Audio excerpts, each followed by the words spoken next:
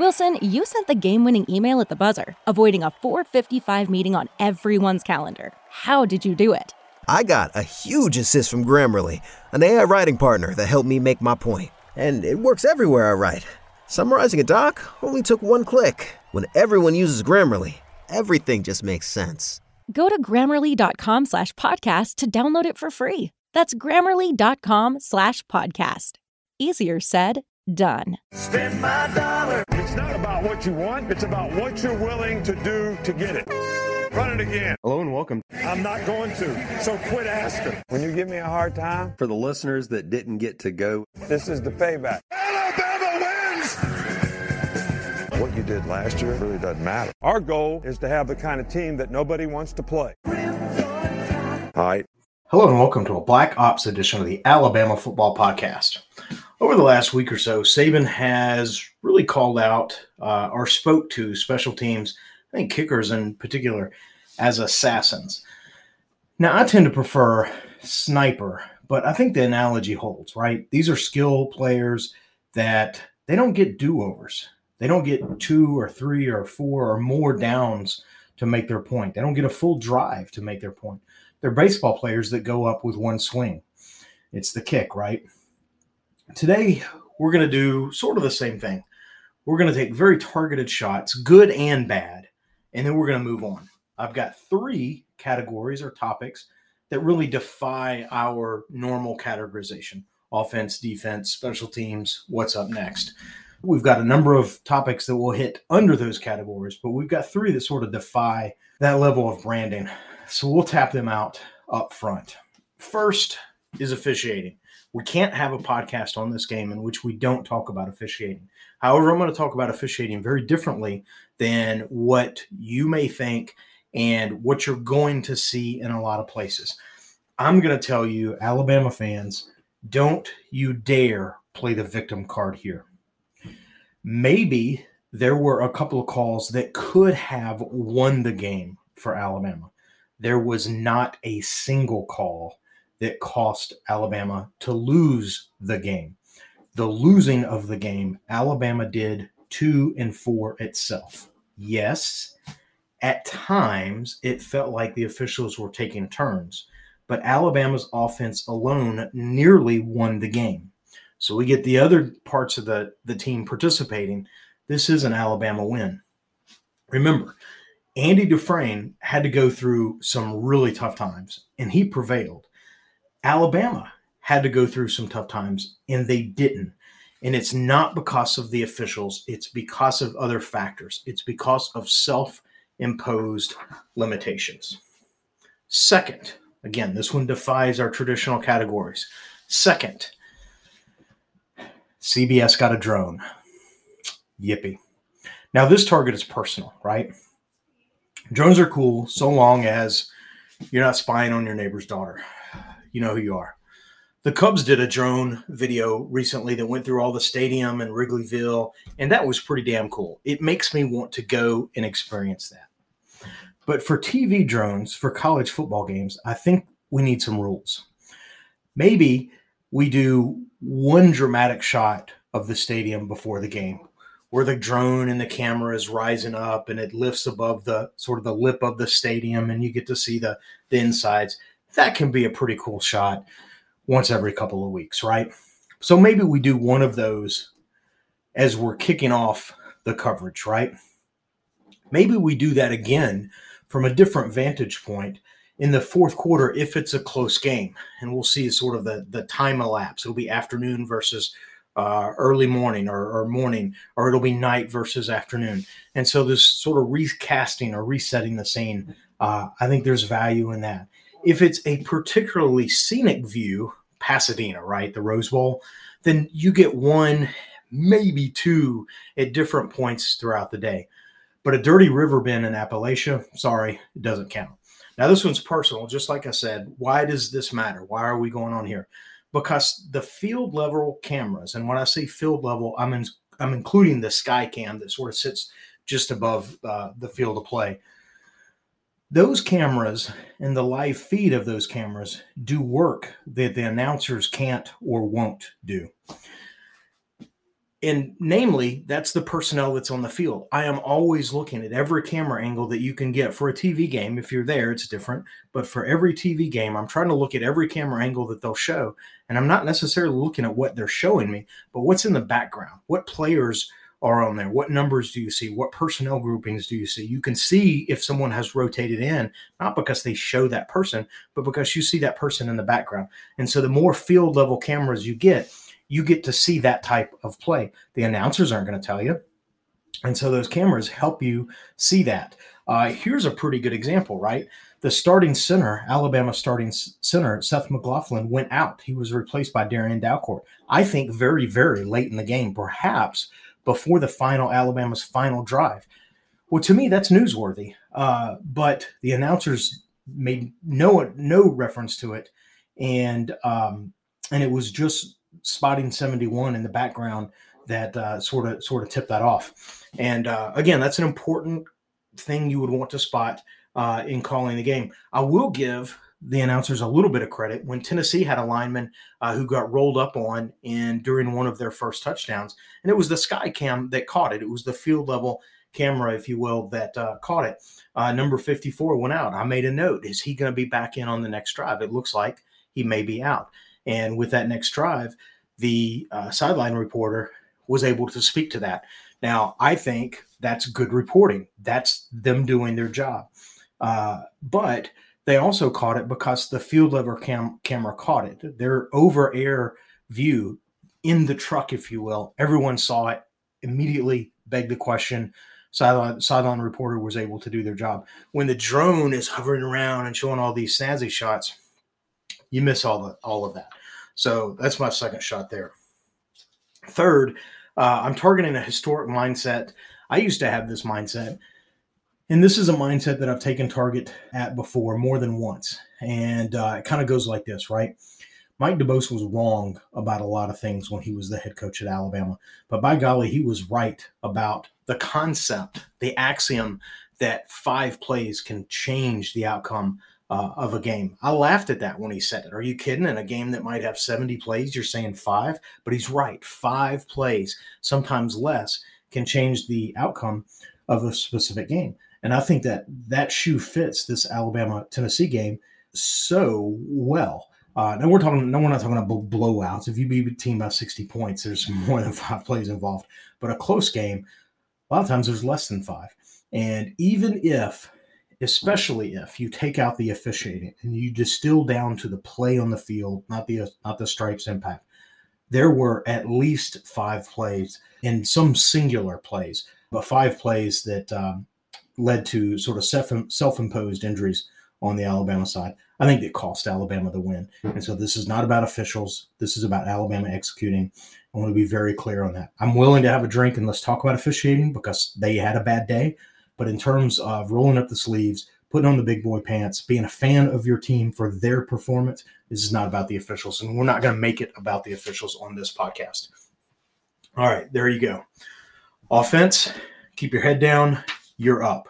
So, look, here's what Alabama's offense produced on Saturday. 569 yards, 455 yards passing, 114 yards rushing. Okay, I'll give you that's a little low. 49 points, 37 minutes time of possession, 0 turnovers. This is after a 4 turnover week last week, and a total of 8 scoring drive.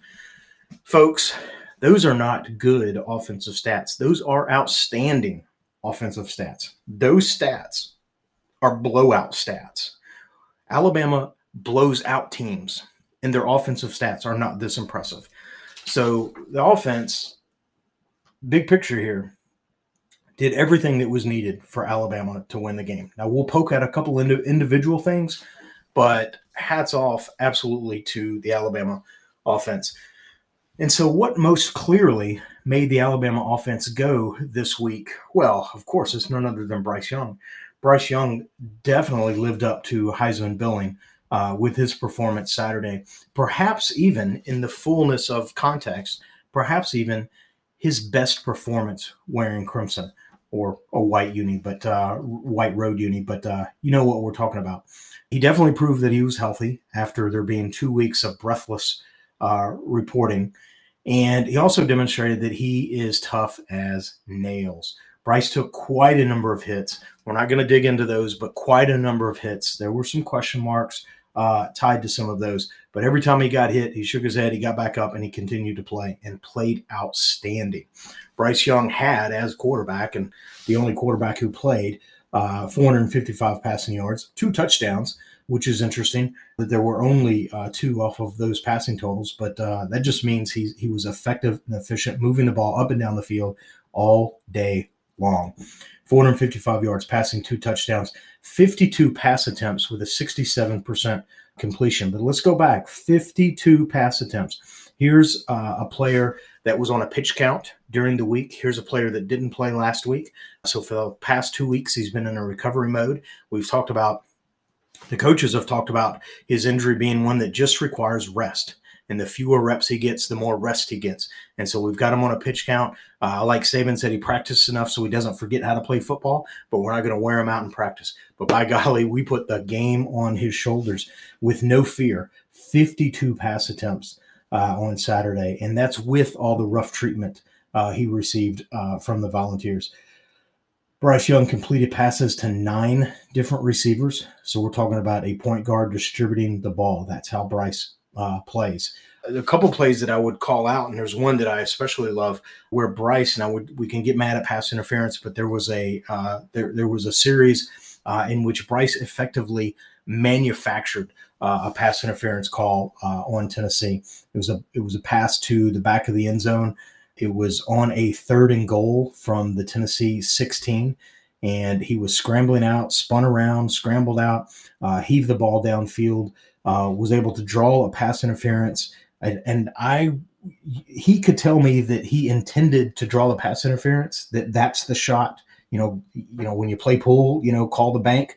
If he were to come back and say that was his called play to put it up and go for a pass interference, I would believe him.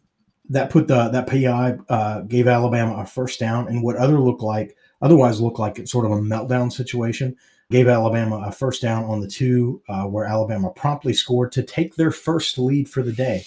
So this was a material possession, and Bryce just manufactured just an incredible play. The drive itself was 12 plays, 75 yards. There were 2 Alabama penalties, and there were 5 times where Alabama lined up on that drive with in a 3rd down situation. And Bryce overcame that. A tremendous play on a 3rd down to draw pass interference. There were times, again, we talk about Bryce being tough as nails. A couple times he ran. I swear we need a sliding coach on the Crimson Tide coaching staff. He got tagged once as he was attempting to slide. I think if he had been more crisp in his execution of the slide, I think it would have been even more egregious than it may have appeared. But it did look more like he was tripping over his own legs than he was sliding. And so take that with a grain of salt. And there were a number of plays, and I call this sort of the phone booth play, where you're spinning out, you're moving, you're spinning out, not to run, but just one of those, and always reference Tua, because the play that he made at Vanderbilt. So that's sort of the category of play. But when you're spinning out with the intent of, defender, if you will just get out of my way, I know where to put the ball. And so I just need you to stand over here while I position the ball where it needs. And so he is moving to reposition those DLs. He spun around one time, sort of ducked, and then was playing dodgeball out there. But he put the ball up and, created a play downfield. Again, Bryce was tremendous. I know Alabama lost the game, but if we could give Bryce a W somehow, and gosh, I think there's Tennessee fans that would agree with that. If you could give Bryce a W, I think he certainly deserved it with his play Saturday. Jahmyr Gibbs clearly was Alabama's second best player on the field.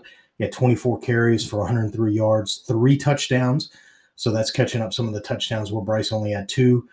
He had 3 on 103 yards rushing. He had 5 catches for 48 yards. We're talking about Jahmyr Gibbs. He had one play where I wish he had caught the ball, sort of rattled around in and out of his hands. And we're going to talk about that. We're going to talk about that play here in just a minute. I want to talk about the receiving core just as a whole. I think the wide receiver talent really showed out on Saturday. Again, you have 455 yards passing, somebody has to catch him. Kobe Prentice, true freshman, had 9. Ja'Cory Brooks, a guy that we've talked about, sophomore, that we think he's emerging as a go-to target, he had 6. JoJo Earl only had 1, but by golly, how was he so wide open? And he was limited in his play, but he caught one really nice big grab. JoJo Isaiah Bond had a couple of really nice passes. He only had 2 catches, but they were both really fine grabs. Trayshawn Holden had 1. Unfortunately, he only had 1. It was a real nice third down conversion, but he had another catch or drop earlier in the day that I know that he really wishes he could have had back. I believe that was on the 3rd where Alabama had to punt. It would have led to a first down and I think even a bigger game, potentially even a score, but certainly a bigger game. That may be one of the 5 plays you wish you could have back, is Trayshawn Holden. And again, I'm not piling on the individual. I'm just calling out action on the field. And Trayshawn missed a big one. He knew it. He went to the sideline and he was quite dejected, and team sort of picked him up. But Trayshawn's a guy that we need sort of, I'm going to say, get his head in the game, not be maybe so sensitive to the bad play because he's so capable of making the big play. And Trayshawn is, I think, going to grow and mature into quite a player for Alabama. Cam Latu had what I would start to term as a Cam Latu day, and I mean that in the best ways. He had 6 catches, 90 yards, and a touchdown. So a Cam Latu day can be quite productive. It's not outstanding. He's not going to have 300 yards and 3 touchdowns, but 6 catches, 90 yards, moving the chains, a touchdown. That's a good day for Cam. And he's able to make challenging, difficult catches, and a couple of those 6 certainly were. He's good at blocking. It's not his forte. And he had a couple of good blocks and a couple less than good blocks. And I think all of that sort of encapsulates a Cam Latu day. But I give him a thumbs up. We've been needing more days from him like this. And again, if this is just a maturation of the Alabama passing attack, then that's where we want to go. This is a train we want to ride. Wilson, you sent the game-winning email at the buzzer, avoiding a 4:55 meeting on everyone's calendar. How did you do it? I got a huge assist from Grammarly, an AI writing partner that helped me make my point. And it works everywhere I write. Summarizing a doc only took 1 click. When everyone uses Grammarly, everything just makes sense. Go to Grammarly.com/podcast to download it for free. That's Grammarly.com/podcast. Easier said, done. What's the easiest choice you can make? Window instead of middle seat? Picking a vendor who sends a great gift basket? Outsourcing business tasks you hate? What about selling with Shopify?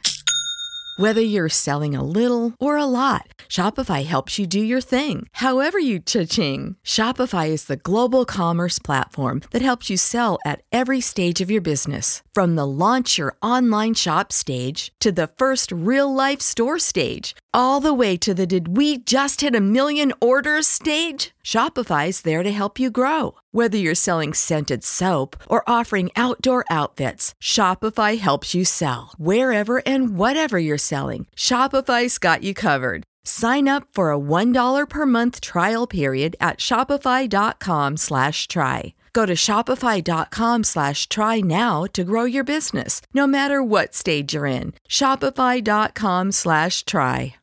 Let's talk about offensive line real quickly. I thought they had a good day, not a great day. There were times where Bryce had a lot of time, and there were times that he didn't, or there was times when the pocket would start to collapse. And I credit some of that to the coverage down the field. But I thought as a whole, the offensive line did well. There was a point in the game where Seth McLaughlin was replaced. I'm glad to see him. It appears to be entrenched as the starter, which is really good. Of course, he gets hurt or appears to be hurt. There was sort of a chat room comment from someone that was at the game that mentioned that Seth went into the tent. I've seen zero medical or media report of that. So we'll see how that plays out. I imagine first part of this week we'll learn more. Probably Monday in Saban's presser, we'll hear a little bit more of that. Seth did have a bad snap on the day, but I thought Bryce recovered from that very, very well. That could have been significantly more dangerous, and Bryce handled that perfectly. If there is a flaw in Seth's game, I think he could be a little more accurate with his snaps, but he does so many other things well, and the occurrence of a bad snap like this is reasonably rare, but it's an opportunity to clean up there. Let's see, I'm going to hit one more base. We did see Tyler Booker, and he did the rotation that we've been talking about. So first two snaps,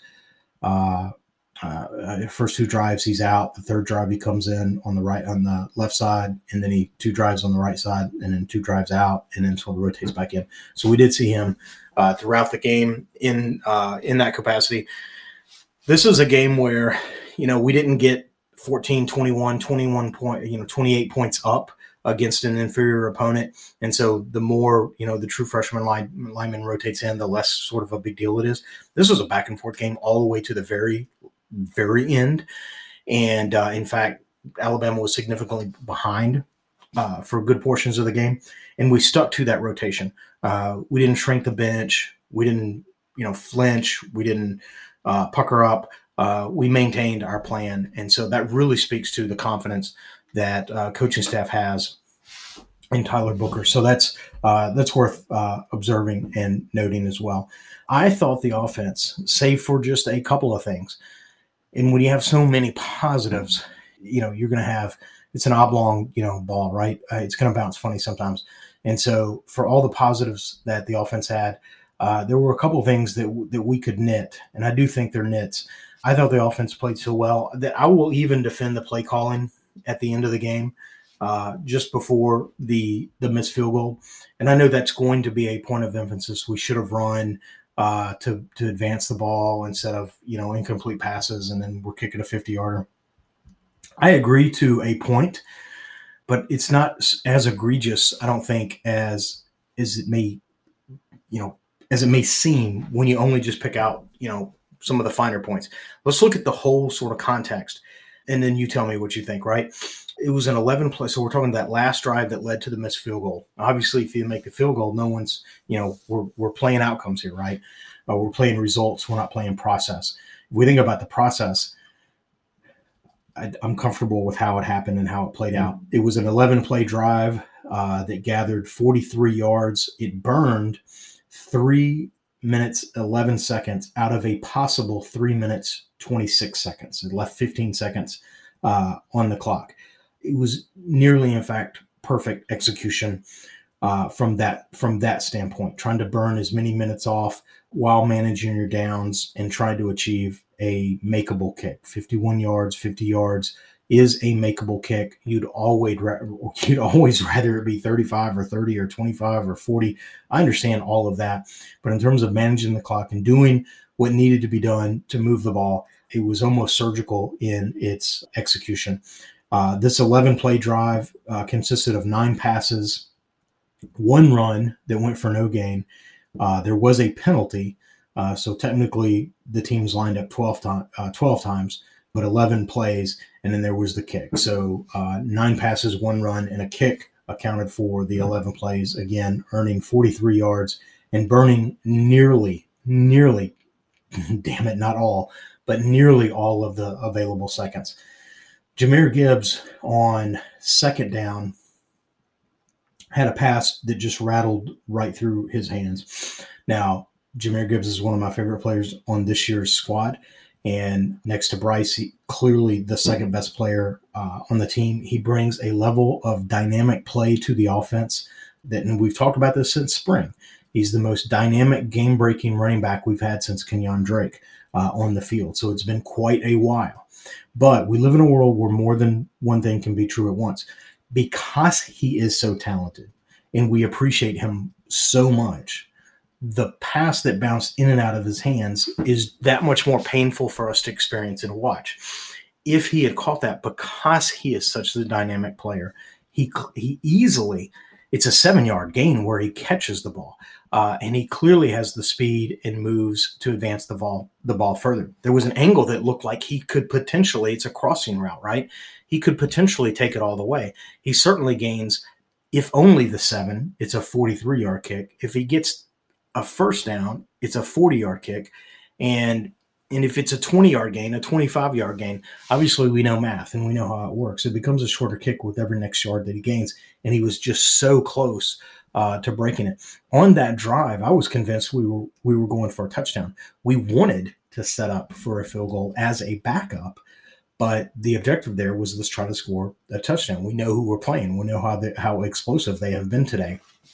And I think the passing game plays into that hands. Now, I do think that was on second down, so there's a 3rd and 4th, and there was 11 plays run, so that would have been the 9th play of the drive. 9 plays into the drive. If he gets the first down there, do we then maybe run the ball? Are we comfortable, hey, we're going to kick this from 40, from 38 instead of 50? Maybe he gains 12. Do we start to run down the clock and then do this final kick with 2 seconds left? Yes, I do. I absolutely do. And so we should have run the ball. We should have burned more of the clock. Well, there's not much more clock to burn. And if the most dependable offensive player on the team, not named Bryce Young, catches the ball, then we do exactly what everyone is suggesting. We run the ball a couple times and we let the clock get down to 2, to 1, whatever it is, and we kick at that point. It's an easier kick. Alabama likely wins the game. So again, when we're counting those Mike DeBose 5 plays, make the kick from whatever distance. Let's add that to the list. But I think Jahmyr Gibbs and his catch or non-catch, I think you have to put that on the list as well. Again, we're not mad at any individual. We're not calling anyone out any more than everyone saw the game and what happened. We're not drawing conclusions necessarily larger than that. I do think this is a situation where, and I do this myself at times, try not to. Coach talks about it. Don't play the result, play the process. I think the process, when you really break it down, the entirety of that play, I think the process was really good. It was really tight. And had there been one more play there, then I think it unfolds as everyone would want or expect it to. I think you also want to be careful where you don't option the coach. We've all had people do this to us. Whatever you say, there's no right answer. And that's the idea of the option. And so we're going to read off of someone. And if they make a move, then we're going to make them wrong. If they come in, we're going to throw over their head. If they step back, we're going to run into the hole that they create. It's kind of a similar sort of thought process here. If we pass and it works, then we've played into what we've been doing. We've been successful all day passing the ball. Why would you not pass? Why would you not, the football axiom, dance with who brung you, right? Why would you not do that? And then in that situation, if you pass and it doesn't work and you say, well, we should have run because, this is a running situation. And so let's not option the play calling. Let's not option our team. Let's not make our team wrong.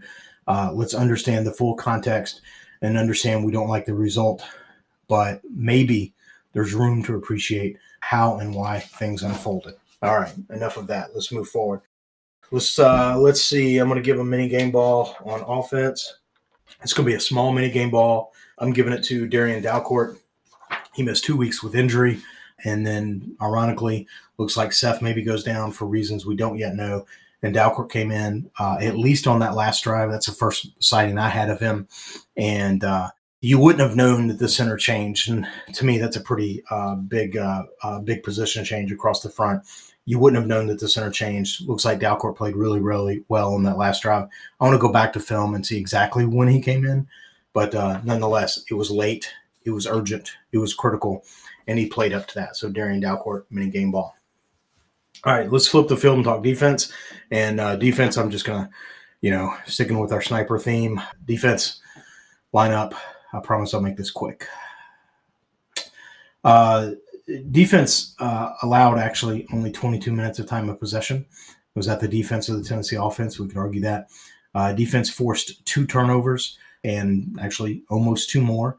Defense only allowed 5 of 10 third down conversions. And if you look at the stat line just right there and you couple that with the offensive stat line, you're going to say, this is a blowout. Why are we even talking about this game? And you continue on down the stats and you see that the defense also allowed 567 yards. So Alabama gained 569, allowed 567. So there you go. There's your 3-point margin. It's got to be close, right? allowed 385 yards passing and 182 yards rushing. I think that's the high water mark that this team has allowed rushing on the season. I think the prior was Arkansas went in the 160s. I don't know. I have to go back and look at the stats. But by far, this is the largest. I think it's a couple times above average for the season. 52 points allowed is the most an Alabama team has allowed since 1907.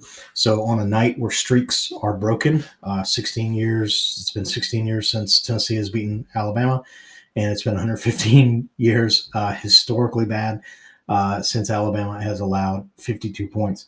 I even find that one hard to believe because I've sat through some embarrassing losses. But there you have it. Defense only recorded one sack, and it seemed like almost an accidental sack where DJ Dale got the sack. I love DJ Dale, but he is an avoidable target where we have rushers that are not avoidable targets. At least that's how I'll say it. Alabama had 0 quarterback hurries, which in my notes I wrote down seemingly impossible. Yep, I do strongly feel that way about it. When we think about the defense and we just sort of overview it at the per unit level, the cornerbacks were nearly silent on the day. And that's good. When your cornerbacks are silent, that means the receivers they're covering are not having big plays. In fact, Kool-Aid McKinstry played the whole game. His name was never called until the very, very end. We all know that play. But in terms of his duties as a cover man, his name was, I don't think, called at all. And in fact, Kool-Aid registered 0 stats on the day. So if you didn't know that he played, you might not know that he played. Terrion Arnold had a couple of tackles, was in on a couple of tackles. I think he may have gotten a penalty earlier in the game, but generally he was quiet. So when your corners are quiet, that's a good thing. That means they are taking people out of the game. However, when your defensive linemen and linebackers are quiet or mostly quiet, that's a bad thing. We need to hear their names a lot, racking up tackles, making big plays, pressuring the quarterback, batting balls, all of these types of things. And Alabama's defensive linemen and linebackers were mostly quiet on the day. Other than just the hyperbole that Will Anderson gets, I don't know that I heard Will Anderson's name called in the flow of the game. Dallas Turner had his name called when there was a mesh fumble for Tennessee, and he was able to scoop it up and score a touchdown. That was a phenomenal play, and it was a play that was, you think of Alabama winning big games on big plays, that felt that flavor. It had that sense to it. It had that flavor to it. But alas, it was not enough to go on for the win. So cornerbacks quiet, good. Defensive linemen, we're just a lesson here, right? Defensive linemen, linebackers quiet, bad. When 3 of your 4 leading tacklers are safeties, bad. That's bad. That's exactly what Alabama had. And I want to talk about DeMarco Hellams, and I want to speak to him specifically. And I want to say, and we have given high praise on DeMarco this season, and I do not back away from that. In fact, I double down on it. We've talked about DeMarco Hellams being a player that is almost a textbook case for coming back and playing on this team, that he's elevated his draft status playing on this team. And for those reasons, and I still believe they're true, and the spirit of them absolutely is true, I believe what the coaching staff did with DeMarco Hellams on Saturday is borderline criminal. They may literally have taken money out of his pocket with how they utilized him on Saturday. You know, DeMarco did have 10 tackles on the day. He had an interception, but the Tide coaching staff continued to put him in positions where it was DeMarco Hellams, who we know is a box forward safety. We've always said that about DeMarco Hellams. He's a box forward safety. So to put him deep in a 2 safety look, deep over the top coverage on the slot receiver, who Tennessee was putting their fastest receiver in that spot is borderline criminal. It reminded me of, if you go back when Alabama played Ohio State, and there was a play, it was Alabama's last touchdown before half, when Devonta Smith was just our Smitty, was just having just a beautiful day. And he got a long touchdown because he was matched up against Tough Borland. And And Tuf Woolen, I don't know, had 38 tackles that day or something, a very active sort of box forward player. But on one-on-one coverage with an All-America level receiver, that's just a mismatch. And he was so blatantly beat that it was almost criminal what the coaching staff put him into. Like, someone should have stood up at a meeting and said, we can't have that as a coverage option. And they did. And we talked about it. And we joked that the whole time that Tuf was running as I've got to continue to put effort here, he was cussing his defensive coordinator. Well, DeMarco Hellams is very, very similar. Was put into a position where he was not allowed to succeed because his skill set doesn't equal the task that he's been plugged into. Sometimes you'll do that situationally because, a defensive lineman will fall back into coverage because we're trying to do something creative or clever. That's okay on a one-off. It's not okay when it is the defensive scheme. DeMarco Hellams was beat deep, and I hesitate to even say it in those words because it sounds like it's his fault. The free safety, who's a box forward, box safety, got beat 3 times on a play. If you wind them back, they look almost exactly the same play. And guess what? But they are, because the fastest receiver's in the slot, and he's running down the middle, and he's splitting the corner in the safety, and the safety over the top, and he outruns him, and boom, touchdown. And I don't know schematically, I'm not a defensive coordinator, what Alabama could have done differently, but I started to very actively think back a couple of weeks ago. Saban was talking about we were down our star, and so we moved McKinstry over to the star, and we had Hellams and Battle every play, tell him what to do. And we had practiced him there before, but it had been several weeks ago, maybe in camp. And McKinstry's a super instinctive player. He knows the playbook. He understands, everyone's position. So it wasn't a hardship necessarily. It's just something that we did in the flow of the game. I thought, why the hell can't we move him over to free safety in that position and let him do that deep cover? Bring in Kyrie Jackson as the cornerback. Now, Kyrie at corner is not as good as McKinstry.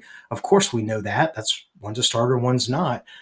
But we know the box forward safety can't play this position, what we're asking him to do in this game. And Kyrie, we know, can play corner. And so maybe let's give it a try. Maybe we get burned on that. Maybe we shut that down. But we should have tried something. Maybe it's bringing in our Devonta Smith from this season, who's a freshman, sophomore safety, who's a little smaller than Hellams, and a little more fleet of foot. Maybe we put him back there. Maybe there's another safety that we can put back there. I know we went from nickel to dime, and so that made a subtle change, but it didn't fix it. And so, again, schematics, I can't quite tell you how we fix it, although I've got some ideas, and we'll see how we might be faced with that in the future, because don't believe the other teams aren't watching film on that. Don't believe for a minute that other teams won't take that shot. All right, so what are we going to do? We're going to wrap up defense with mini game ball on defense, and we're going to give it to Deontay Lawson. I think he made his first start last week against A&M. He started again Saturday against Tennessee. We thought in preseason that Lawson was really coming on and that he might be sort of a platoon player with Jalen Moody. Now, Moody sat out last week with a kidney bruise.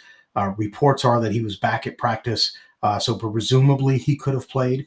And so to me, against playing a team like Tennessee, who's going to sling the ball over the yard, last week it felt like injury replacement. This week felt much more like a platoon. You play the player who can handle left-handed pitchers better or passing attack better. And so that's going to be Deontay Lawson versus Moody. Although situationally, Tennessee did have some success running, and so you wonder, Moody situationally may have been successful. But I've given it to Deontay Lawson. There was a point, I don't know if folks noticed, there was a point where Henry TuaTua was out, looked like part of a series, and he was getting some stem work on what looked like cramps. And then they cut to the field, and Alabama's playing a dime with one linebacker. So a lot of times Alabama will take a defensive lineman out leave the two middle linebackers in, and that's how they'll go to dime. But they took with To'oTo'o, they did not replace him per se. They just went to a dime and it kept the down lineman, played with one linebacker, and it was Deontay Lawson. So hats off, our mini game ball to Deontay Lawson. So that was certainly nice to see. All right, let's move along to special teams. Will Reichert, this is a couple of key points I think we'll talk about here, right? Will Reichert was 2 of 3 on field goals. Last week he was 1 of 3 of field goals, and it was enough. Saturday, 2 of 3 of field goals was not good enough. I don't want to put it all on his shoulders, but he knows that he's missed 3 kicks in the last 2 weeks, and I don't know what has happened to our Will Reichert. I say that with all the necessary joking and legit concern. It was only just a couple of years ago that he did not miss a kick, which is unfathomable, and it looks like water's finding its level. We need to get that sorted. It was a 50-yard kick. I never hold a 50-yard miss against a kicker. 35, we'll have that conversation. 42, maybe we have that conversation. And again, we'll go back to Jamar Gibbs. If he catches that, then at minimum or at maximum, it's a 43-yard kick. I think that's eminently more makeable. Reichert has the leg, and so we can talk distance, but he has the leg. That ball did go more than 50. It was just off the mark. And so same kick would have missed from 40. Same kick would have missed from 25. It didn't slice out. It just didn't hook in. And there's not a distance from which that kick would have been made. So I guess bear that in mind. Some work to do there. James Burnip had 3 punts for a net of 115, an average of 38. He had a long of 48. He did have one from the back of the end zone. Alabama was on its own 2-yard line, and so that kick was only a 33-yarder. It's hard to you would love to boom a 58-yard punt in that situation. It's not practical. And so the fact that it was a 33-yard punt in a compressed field, higher pressure situation, it's hard to pin that one on the punter. I think that's more of the offense. I pin that one more on the offense there. And there were certainly penalties that backed Alabama up. So legit penalties, not officiating deficiencies, but legit penalties. There were legit penalties where Alabama players did things they should not have done. It was clear they were wrong and backed the Tide up quite a number of times. Add those to the list of things that are fixable, not conspiracy theory related. No tinfoil hats here, people. Kool-Aid McKinstry, again, was bottled up, so he had nearly a quiet day. And I guess stat-wise, he really did have a quiet day. Kool-Aid McKinstry was bottled up. He had no punt returns, but apparently we had a new punt returner out on the field. And I'm saying this tongue in cheek, but Quadarius Robinson officially is credited with a 3-yard punt return. And of course, he fumbled, led to a turnover, gave Tennessee a short field. They scored 3 plays later.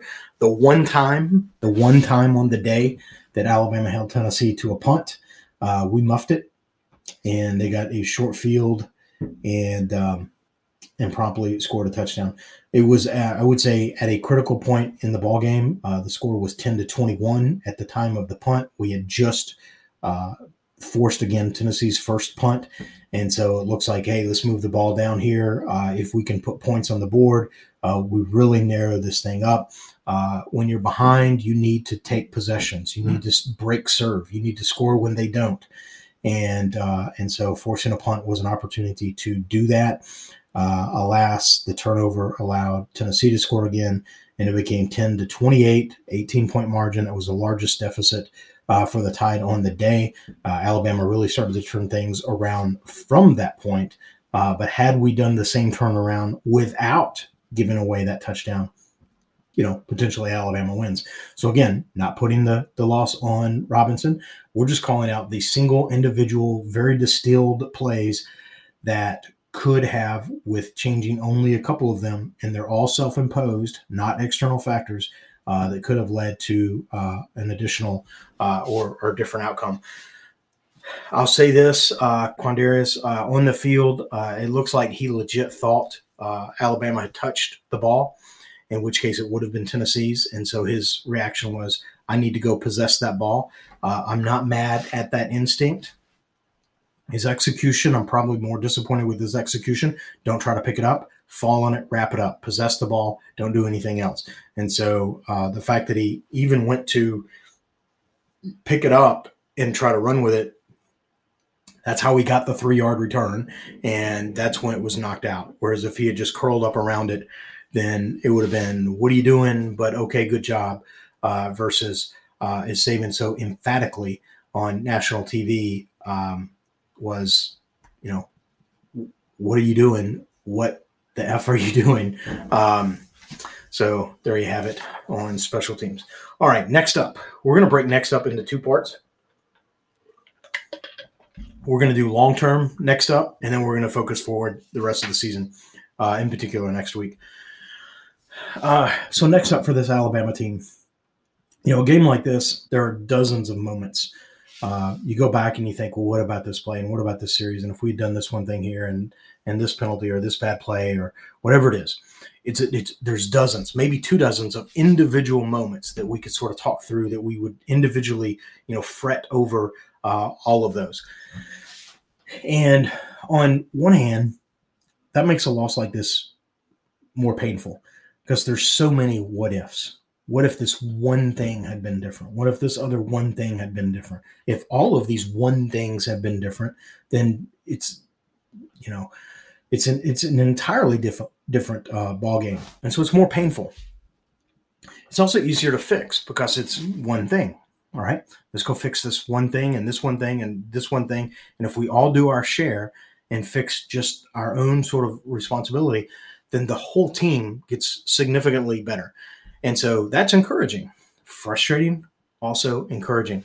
You can also look at it from the lens and say, this is week, 7? Why do we still have so many one things to clean up? And that can sort of spiral into or cycle into a different level of frustration. Why do we have so many one things at this stage of the season? That can, like I say, get into a cycle that says we have to make changes. We cannot persist with this. And I think that's where I'm getting to. I'm getting to that point. I've been slower to get there, but I'm approaching it. And I think many other fans are as well. So I'm going to just sort of inject a little feature today where we're going to talk about the cycle that begs changing. What do we think those changes may be? So a little bit sort of prediction focused so that I can wave my hand and say, you heard it here first. If some of these start to play out or as they start to play out, and maybe to engage some dialogue. Also, join our Zoom calls, drop me emails, and these will be fun topics that we can engage around. I think the cycle of change that we're going to see we're not going to see it mid-season. We're going to see it after the season. We're going to see it after the bowl season. It's not going to happen immediately. So there's some legs on this, plenty of time for conversation. I think both coordinators are replaced, and I think they're positioned as shared decisions, and that's okay. That's fine. I think Bill O'Brien probably gets a head coaching opportunity somewhere in college. There's a lot of open positions, and he has had success in college. What he did with Penn State, I think is still really impressive. I think college administrators are still really impressed with that.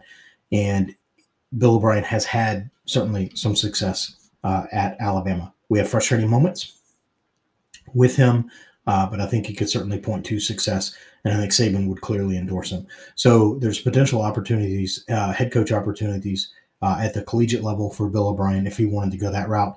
I am purely convinced that there are significant opportunities in the NFL if that's where he wanted to go. My prediction is that he ends up as offensive coordinator for New England Patriots with maybe some sort of vision that he becomes their next head coach. So that's my prediction.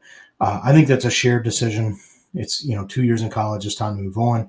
I've gone back to college. I've decided, hey, I don't really want to do this again. And so I'm going to go seek opportunities in the NFL. Or, hey, I've test-driven college a couple more years. This is really what I want to do. I've had enough success in my career. I have enough on my resume that I can steer my own program. And so I think 2 years is what O'Brien is doing to sort of test drive what he thinks he wants to do with the rest of his career. He will have made that decision, and he'll move on. And so I think at best we were only going to get him for 2 years anyways.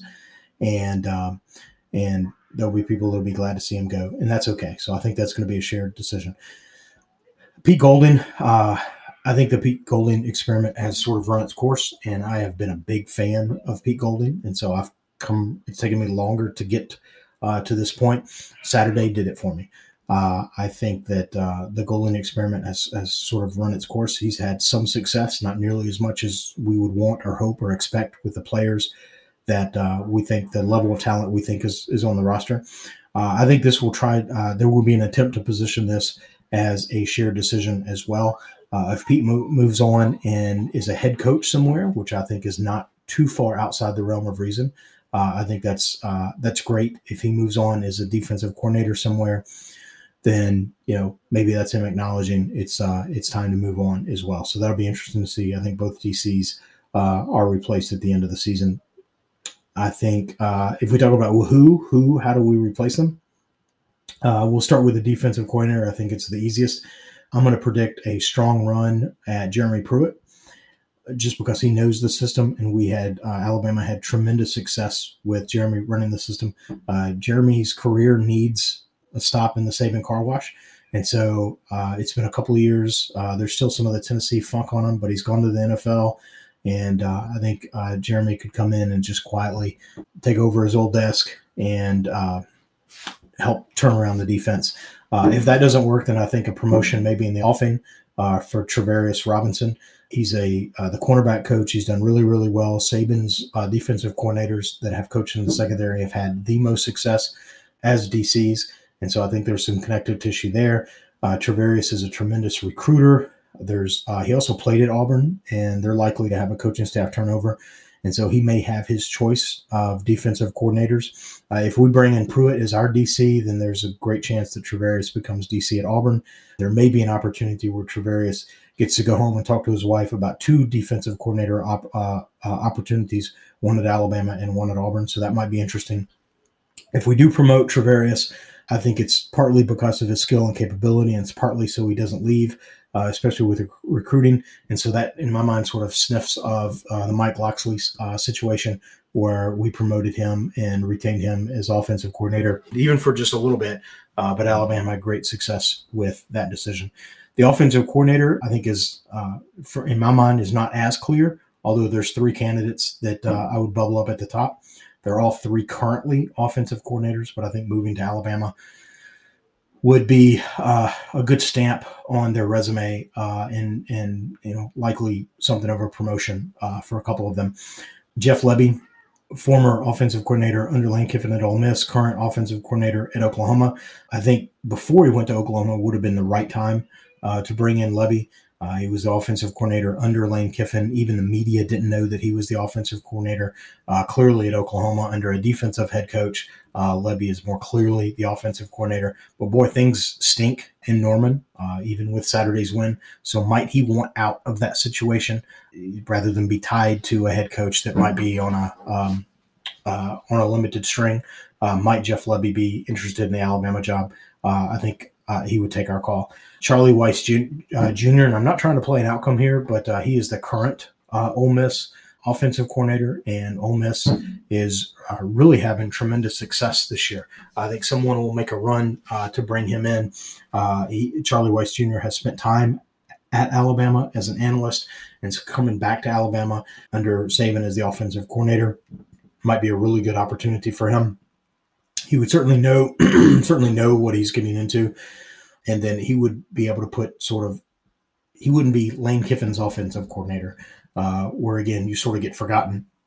You would be Alabama's offensive coordinator, which I think sort of the press on that would be a little bit different. I think the resume build on that would be a little bit different, and for similar reasons, I point to, and this is a long-time sort of favorite of mine. I've projected that he's going to spend time in and out of the Alabama program, but A.J. Milwee, who is the current offensive coordinator at Texas, and he is largely credited with the recruitment of Arch Manning. Again, he's Sark's offensive coordinator, and so I'm sure media members don't even know he exists, whereas if he were Alabama's offensive coordinator under defensive head coach, but running the Saban program, which he knows because he's done at least two tours of duty at Alabama, I think he would view that or treat that as home as well as a promotion opportunity. So interesting. Those will be interesting things to see. Again, sort of long-term thought worms to plug in your ears, things to think about. Let's look more short-term. And Mississippi State coming up next week, and then the team has a bye.